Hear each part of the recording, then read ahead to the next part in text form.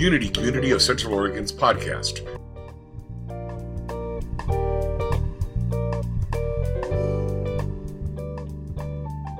There are forces out there that require us to be and do things that make us have to go through things that whatever. When I was writing the book, Making the World Go Away, one of the things that I pointed out was that for the baby boomers, we had this notion when we were coming into school and growing up periods that we had to do this and we had to do that and we had to do the other thing and there was no way we could do anything else. And in fact, some of us didn't know there were any other options, yes? We were trapped. We were trapped by a lack of understanding of the nature of reality. We were trapped by a belief about who we were and what the world is. And fundamentally, that is what we are, is what we believe about who we are and what the world is and how it functions. I was aware that the topic was spiritual liberation, and then last week someone told me that they had encountered this study, and it's really marvelous. A woman goes into the prisons with the Enneagram. And she sits down with these guys. Has any of you been in one of the prison systems? Yeah. Any of you familiar with the Enneagram? Enneagram? Okay. So the Enneagram is one of the personality type things. It helps people understand why and how they think and do the things they do. And what she found is that when she could sit down with someone who was trapped in the prison system and walk them through the Enneagram and find that, oh, I act this way in this situation because it's my nature to act this way. Oh, interesting. Is that possible? And as she began to do that, the guys began to realize that they were behind bars because they didn't know who they were and they were acting on the only have-to that they knew. And it comes out over and over and over again that when someone ends up in that kind of physical lockdown situation, it's because they're already so locked down mentally and emotionally and limited by that now it is present in their lives. It makes sense. We're in unity. We understand how that makes sense. But our culture doesn't work that way, does it? Yeah. In the Bible, the first time we encounter that feeling of being trapped, it's with one of the brothers that are going to become the 12 tribes of Israel. Joseph of the coat of many colors. Okay, so this is a young man who is one of those kids who was born knowing he was connected with God. We've all known one of those kids, yeah. They're just born really connected. And his dad recognized him, and he gave him the outer garment demonstrating that. The coat of many colors. That's what that coat is. Another translation is the one with the long sleeves. The other brothers weren't understanding. They didn't have the understanding that this was simply recognizing this is who and how your brother is, and this is how he's going to be in the world. What they saw was that their brother was being honored in a way they weren't, and they didn't have what he had, and they wanted that. Nobody here has ever had that problem. And so they decided to get rid of him, and they threw him in a pit. The first entrapment of a human being in the Bible. What happens is a bunch of slave traders come along and they see this kid in the pit, and the brothers say, you can have him. And so they whisk him away to Egypt, and they sell him to a family, and the family discovers that this kid is bright and thoughtful and clean and careful and systematic and very good at everything he does, which is what happens when we are focused on the divine and feeling that connection. And so he very quickly becomes the second in power in the household. And then some untoward things happen because the culture is the way it is. And he ends up in a prison and trapped again. And this is our first encounter with prison in the Bible, as Joseph is thrown into the Pharaoh's prison. But for Joseph, it's just another place to be with God. And so there are people to serve, and there are ways to be connected with God. And so he serves people, and he connects with God. And one of the ways that he serves people is they say, wow, I woke up this morning with the weirdest dream. And he says, well, tell me about it. And he would help them understand their dream. And he would help them understand what it was that they needed to move on from. And almost invariably, they'd get out of prison. And one of the guys that got out of prison ended up going back into his job as being the cupbearer for the Pharaoh. And it turns out the Pharaoh started having dreams nobody understood. Nobody could explain the Pharaoh's dreams. The cupbearer says, I know a man. So Joseph, who is simply connected with God and serving people, is now in a different environment. And he's hanging out in the palace, and very soon becomes the second in command of all of Egypt. Right? Simply by focusing on the divine and serving. Interesting combination. He wasn't trapped in the thoughts that would keep him in any kind of prison.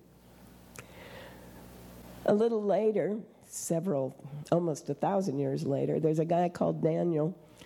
And Daniel has been whisked away with all the other bright young men of Judea into the courts of Nebuchadnezzar. He's kind of holding them as hostages so that all the Jews will behave themselves. But he doesn't treat it that way. He treats them, as here's an opportunity to learn and grow and share what I know. And Daniel, when given the very rich foods of the court, says, no, thank you. I'd much rather have the simple foods that help me stay connected with God. And that angers someone. And there's 2 or 3 other times he manages to get people angry. And so he gets thrown into the local equivalent of the prison, which happens to be a den of lions. There's a sketch on a wall that I would see periodically when I was a kid, and it's engraved in my memory. And it's a sketch of a man over in a corner of the cave focusing on the beam of light coming through the entrance. And over in the rest of the cave are a dozen comfortably sleeping, lounging lions.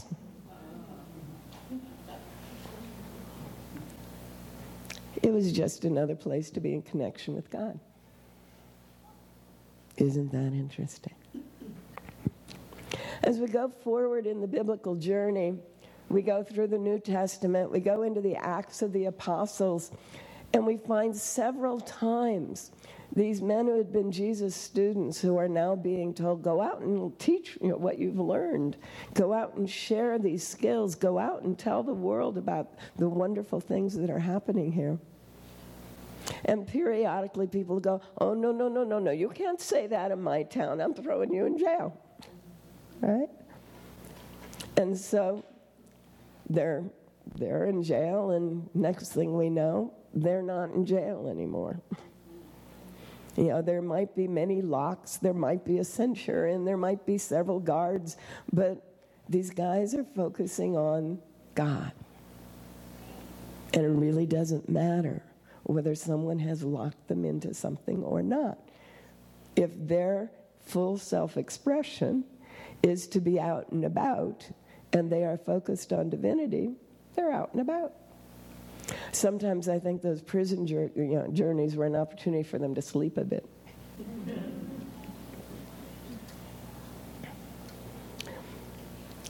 Right now, the United States has proportionately more people in jail than any other country in the world. There's something wrong with that.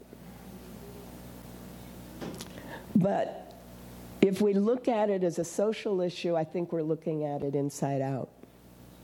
just as in our own personal lives. If I look at what's going on in the world around me as an issue about what's out there, if I'm looking at what's happening to me in my car or whatever as something about what's out there, it's inside out, right? I need to remember, oh yeah, it all starts right here.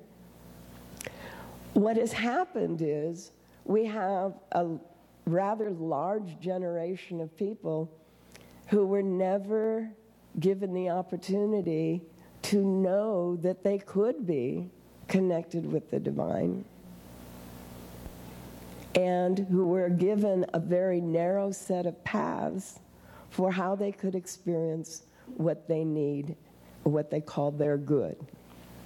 One of the teachers I work with is a woman named Emma Curtis Hopkins. Anyone? Marvelous. Oh, good. Emma Curtis Hopkins is called the teacher of teachers. Charles and Myrtle were her students. Also, she ordained them. And also for divine science, religious science, every one of the denominations of New Thought, the founders learned from Emma. And one of the things that she says in her very first lesson is that we're all aiming to get our good. And I noticed it was in one of the things on the wall that was beautiful, that the love always provides our good. When I'm resting in the love, I get the good, right? But then, most of the world has no idea about that. Most of the world says we have to go out and get it. We have to do things. We have to do specific things to do it, to get our good. And one of the things Emma says is, why does the thief run in the night? He's running to get his good. Wow. If I can realize that everyone everywhere is doing everything they can with everything they got to get their good, and if they're moving in directions that are not supporting and serving everyone around them, maybe it's that they simply don't know better. My goodness. So when I look at the people that we have managed to stuff into prisons in this country, and I have spent a little bit of time there, what I find are these incredible beings, amazing beings. I remember one day I was teaching a class, I was co-teaching a class at the penitentiary in Salem, and it was a break, and I went over to the window to get kind of a moment's rest from the break, from what was going on, and a guy walks up to me. He's about the same height I am, probably Hispanic, emanating really good warm energy. This is cool. I like this. Nice guy. I said, not much of a view. He says, yeah, but you get used to it. I said, really? He says, yeah, I've been here about 20 years now. He's coming up on 40 maybe. No, really? I said, that mean we're going to see you out in the world here pretty soon? He says, oh no. I killed 4 people when I was a teenager. A good man. But in that time, in that place, it was the only way he knew how to get his good, and our culture says you're going to pay for the rest of your life for that. I'm not saying it's a good way to do it. But I am saying, wow, what would happen if each and every one of us knew that we don't have to be limited to the behavior pattern we have been taught is the only way we can get our good? Most of us feel trapped when we've been told there is only this way to go. How can we get beyond that? How can we get beyond feeling trapped in our emotional lives and then ultimately being trapped in our physical experience? How many of you stayed in a relationship just a bit too long? Stayed in a job far too long? Right? I've done it all. And when we allow that to happen, we are separating ourselves from the truth of our being. We are separating ourselves from ourself, right? And then one day we get so far separated that the body-mind breaks down or the world falls apart around us, and we have to make the choice, right? We have to make that shift to a whole new way of being. A friend of mine heard a knock on the door in the middle of the night on Tuesday night, several years ago. And some men were standing out there in uniform, and they had a piece of paper in their hand, and they said, "We have a warrant for your arrest." And they took him to jail. He had no idea there was a warrant out for his arrest. And it was the most distressing experience he ever had in his life.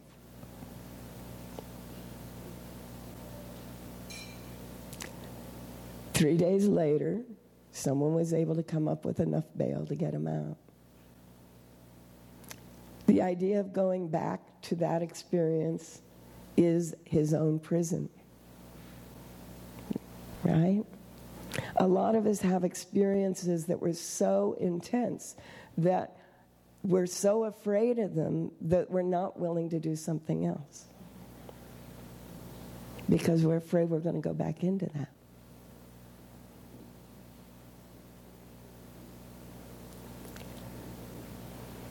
If we look at all the stories and all the events and all the issues that I'm sharing with you here, we can see the number one issue is, what are we focusing on? What are we limiting ourselves to and by? But there is one solution to every single one of these things. One solution. And it is the solution to all problems. Focus on divinity. Divinity present here and now. Like Daniel in the lion's den. It doesn't matter what the physical situation is if we are focused on the presence of divinity. The limiting, I got to do it this way, there are no other options, thoughts are all a function of having forgotten or never learned. Oh, omnipotent love is omnipresent. It's in every cell of my body. It's in every space that I occupy. It's everywhere I look. And it's every person that I look at. So what can I do for myself? As soon as I begin to feel trapped, and I am in a human body, therefore I periodically feel trapped. Doesn't matter how much we know, we forget. All right? So whenever we begin to feel trapped, we go, wait a minute. Infinite power, infinite love, infinite wisdom is flowing into and through me all the time. I can breathe and relax into it. And then it doesn't matter where I am. It doesn't matter what I think I'm being limited by. It doesn't matter what the people around me think I have to do. And what happens, and I heard several stories about it this weekend, including what Elaine shared and a couple of you shared, is when we can do that, it resolves itself. David called it trust. When the apostles found themselves being locked up, initially some of them went into fear. But by the time the last 2 or 3 groups went through this process, they'd heard about the other guys. And they knew, if I focus on what is true, omnipresent love, omnipresent power, infinite power is here. Things happen. And there's this amazing thing that I've seen happen for people, and it looks sometimes as simple as the thing gets resolved out there, but literally, it's as if those structural walls begin to crumble and we can walk through them. A few days ago, we passed a milestone. The Berlin Wall has been down as many days as it was up.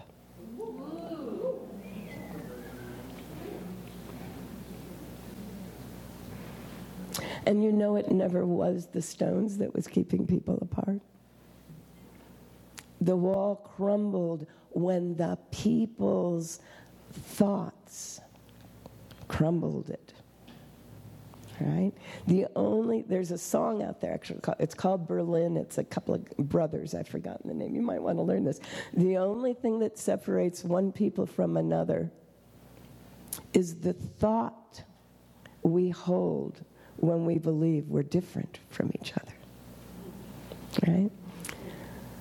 When our thoughts were clear, they are not nasty, awful people on the other side of that wall. When their thoughts were clear that they could experience their own freedom, the wall had to come down. It had to. It couldn't stay up any longer.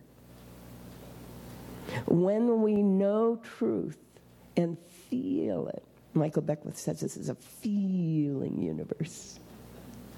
When we feel that truth, there is no way those walls can stand, whatever they are. I don't care whether they're financial, physical, health, any of those things. As you heard from some of those books, I studied a few of these things. They must dissolve in the presence of our feeling that truth, that omnipotent, infinite power and presence and love is flowing here, now, and always. Focus on that. The lions will just hang out in the